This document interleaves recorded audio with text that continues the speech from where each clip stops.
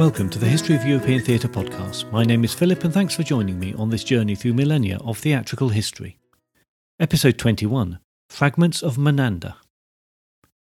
Last time, Menander's only surviving complete play took centre stage, and we saw how new comedy focused on the more realistic and domestic stories that raised maybe a soft chuckle in the audience rather than the belly laugh that came from the thought-provoking but fantastical situations presented in old comedy. Old had become new, and the middle-class, moneyed audience were happy, it seems, to be gently amused rather than challenged in the theatre.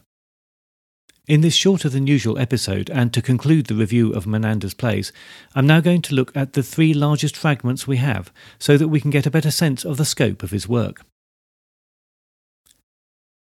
The Girl from Samos was produced sometime between 315 and 309 BCE, with most commentators believing in the later date. The surviving text has large sections of Act 1 and 2 badly damaged and undecipherable, but it's been possible to deduce the content of the missing passages given the surviving parts. We learn in the opening prologue, delivered by Moskion, that he is of a rich family, headed by his adoptive father Demies. Moskion introduces the story as something that happened in the past and that he is now deeply ashamed of. His father kept a mistress, Chrysis, in the family home, and there was a time when she was pregnant, and Demies was on a long business trip with his neighbour Niceratus, who had a daughter, Plangon. To his shame, while the two men were absent, Moskion seduced Plangon. He swore to do the right thing by her, but before the fathers returned, the baby was born and given to Chrysis, who had suffered a miscarriage at about the same time. Moskion and his servant Parmenon try to prepare the explanation needed to persuade the fathers that he should marry Plangon, but Chrysis says she has no plans to part with the baby and wants to claim it as her own. They leave as the old men return and recall their travels. They then agree that their respective son and daughter should marry, but it's not clear from the surviving text why this is done. The second act is very damaged text, but we can see that there is an argument between father and son about the marriage and turning the child out. It ends with Demies agreeing to the marriage and a preparation for a feast. In Act 3, Demies reveals that he has overheard that the baby is his son's and not his. He extracts confirmation of this from the cook, but then convinces himself that Chrysis is the real mother and therefore must have seduced his son. He decides that to save face he must keep this quiet, but will have to evict her from his home. Chrysis is shocked by this sudden development and seeks refuge next door. In Act 4, Moskion returns and learns what has occurred. He takes it up with his father, who eventually reveals that he knows of the child's true parentage. Niceratus is shocked by this and goes to turn Chrysis out of his house. Moskion realises that his father is mistaken and explains the truth, just as a confused Niceratus returns, having seen his own daughter suckling the baby. Moskion flees, and Niceratus tries to establish the truth from the women, but they refuse to explain to him, and, much to her surprise, Demies comes to the defence of Chrysis, taking her back into his home. He tries to persuade Niceratus that the child must be from a god, but that his son will marry his daughter for respectability. Moskion is upset at the thought that he was suspected of an affair with Chrysis and plans to enlist as a mercenary, knowing that his father will forbid it. As he prepares to leave, he doubts his own plan, but at last his father returns. At first he berates his son for forgetting all the good times that they had and for being so quick to blame his father for his own wrongdoings, but he then admits his own faults in the matter and, with Niceratus, they leave for the wedding. The poor state of the first two acts of the play make a proper assessment difficult, but the play is criticised for a lack of dramatic action and any strong characters in the first half. There's little dramatic tension in the situation, as the complications are resolved quite easily. However, the confusions and switching are obviously ripe for comic moments, and despite the mutilated text, and particularly in the second half, it's possible to see that the character of Demies in particular is drawn with some complexity. In his two long monologues, he is seriously conflicted by the position he believes himself to be in. These passages with a moralistic tone are contrasted by pacier scenes between the other characters and in the confused conversations with his son and neighbour as they try to unpick the truth of the situation. Maybe the good writing doesn't compensate for what appears to have been a very slow and lacklustre start. Perhaps it's not Menander at his best. It's difficult to tell. The arbitration is even less complete, with only about half the text available. This is especially sad, as it appears to be a play where Menander really hit his stride and produced a piece where character drives the action, which in turn further illustrates the characters. Some of the summary that follows is speculation, particularly for the early parts of the play, where little original text exists. Tiresias, a young and wealthy Athenian, has moved out of his home after his wife Pamphile gave birth only 5 months into their marriage. The child is in fact the result of a rape she suffered during a festival at the hands of a young man. The only evidence she has of this man is his signet ring. She's unhappy because she's grown to love her husband and now sees him wasting his time with drinking, women and other expensive entertainments to distract him from his disappointment in her. A cook, on his way to prepare a lavish meal for the young man, questions his servant, unable to understand why he is living this way with such an attractive wife at home. Tiresias's favourite musician, Habatoronen, arrives for the evening. She is more than a musician, though, a hatarane, or courtesan, and they haggle over money with her owner until the wily servant Onesimus sorts it out. Simicrates, Pamphile's father, comes to investigate the situation, and is persuaded by Onesimus that Tiresias is only attending the parties to keep an eye on his friend and to make sure he doesn't do anything too outrageous. 2 tenants then arrive to pay their rent. One has a baby with them, and we hear how Davos, the goatherd, has found the baby on the hillside and had taken it in, but on calculating the costs of rearing the child, he'd passed it on to Cyriscus, the charcoal burner, who had just lost a child of his own. They had then argued over possession of the items left with the baby and were seeking an arbitrator in the matter.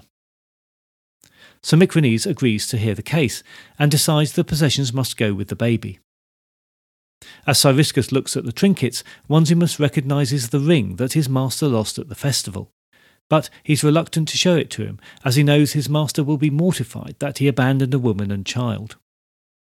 The musician overhears the story and makes a plan to take the ring and wear it herself. Then Tiresias will recognise it and take her for the woman he violated, and will be forced to take her in and save the child from a hard life. Onesimus knows very well that she's really only concerned with her own freedom and comfort. The end of the play is lost, but it's assumed that the truth of the parentage of the baby is revealed, the plans of the musician are undone, and the husband, wife and father-in-law are reconciled.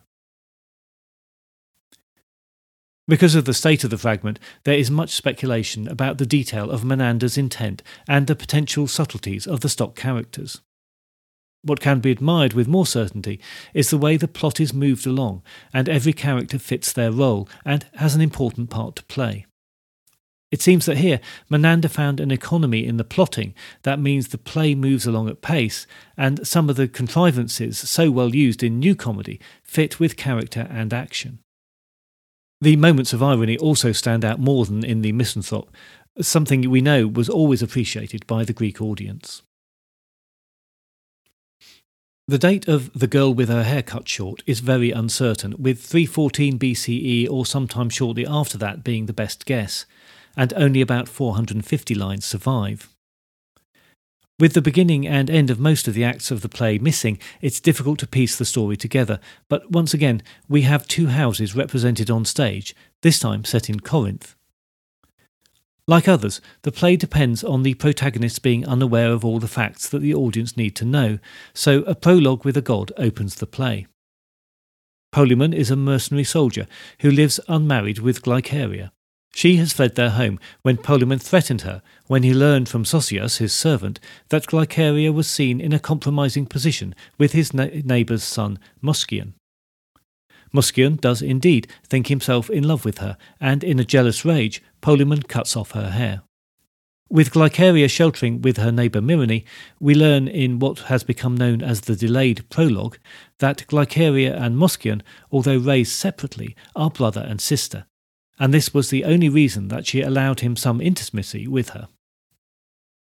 Act 2 is concerned with the servant Deos trying to use Glyceria's residence in the house to his advantage, and with Moscion's hopes of her becoming his mistress, but all his attempts are thwarted by his mother. Polemon returns in Act 3, trying to gain entry to the house with a ragtag and comic array of assistants from slaves, a cook, a musician and a pig, but he's unsuccessful.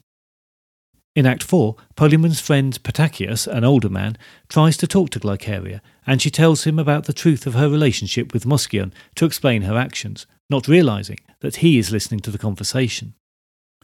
When she asks Patachias to get her possessions from Polemon's house for her, including the clothes she was exposed in as a baby, he realises that she and Moscion are the children he abandoned when he lost his fortune and his wife died. In the last act, Glyceria forgives Polemon, who asks forgiveness for his harsh actions. They marry, and Moscion is betrothed to another woman of his father's choosing. As stated, much of the text is missing, but we can see that the arc of the play follows the usual pattern for new comedy, where separated parties are reunited after a significant moment of recognition that parodies the recognition scene from the tragedies, and the acceptance of the outsider into society after suitable humiliation and forgiveness.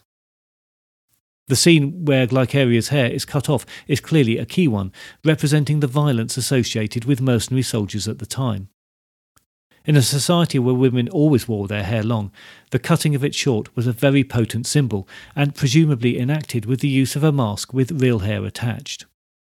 But it's a scene laced with the sort of subtlety that we've seen before from Menander. In the delayed prologue, the character of Innocence claims responsibility for the act, thereby allowing for Polemon's eventual rehabilitation. In the end, he, and all the characters operating on the edge of society, become proper responsible citizens. In the 2nd century CE, Plutarch wrote a comparison of Aristophanes and Menander.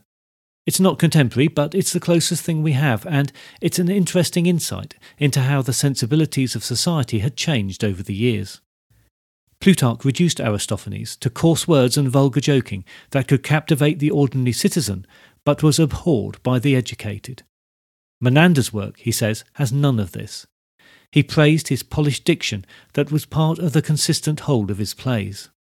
His praise is effusive for the way the language weaves through the diverse characters and emotional variations shown on stage. In comparison, he finds Aristophanes veers from the mundane to the obscure, from tragic to comic, from vagueness to elevated dignity.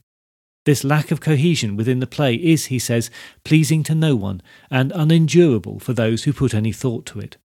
He compares the work to a prostitute who is past her prime and offends society by becoming a wife, while for him Menander is all charm and satisfaction. He says that of all the artistic output of Greece, Menander made the most beautiful and acceptable work, and concludes by saying that there is no reason for the educated man to go to the theatre other than to see Menander. Wow, some praise, and clearly unfair to Aristophanes and unjustified for Menander. It probably says more about Plutarch than Menander or Aristophanes, but Plutarch and the Romans did love Menander, so his appeal was clearly broader than that of Aristophanes. Although Menander's theatrical scope is seen as narrow and confined to the domestic, it was less specifically Athenian than the Old Comedy and the tragedies. It may not be insignificant that Menander was the only major writer of New Comedy who was native Athenian. All the others we know of came from other parts of the Hellenistic world, and although they confined themselves to this narrow domestic scope, it was a representation of life that could be transported to Magna Graecia and onto the Roman world centuries later. But that expression of the transition from Greek to Roman gets us a little ahead of ourselves, as we leave Menander bringing a little gentle joy to the rather dark world of Athens. Next time, I'm going to take a step backwards and take a look at the mysterious satire play, the comic burlesque that rescued the Athenians from the trauma of the classic trilogies. The content and purpose of the satire play is much speculated over, which is not surprising as we only have one and a bit examples preserved. So in another shorter than usual episode that will be released very shortly, come back with me once again to the time of the great Athenian tragedies. I look forward to your company next time, but if you have any comments or concerns in the meantime, you can contact me by email at thoetp@gmail.com or via Twitter @thoetp.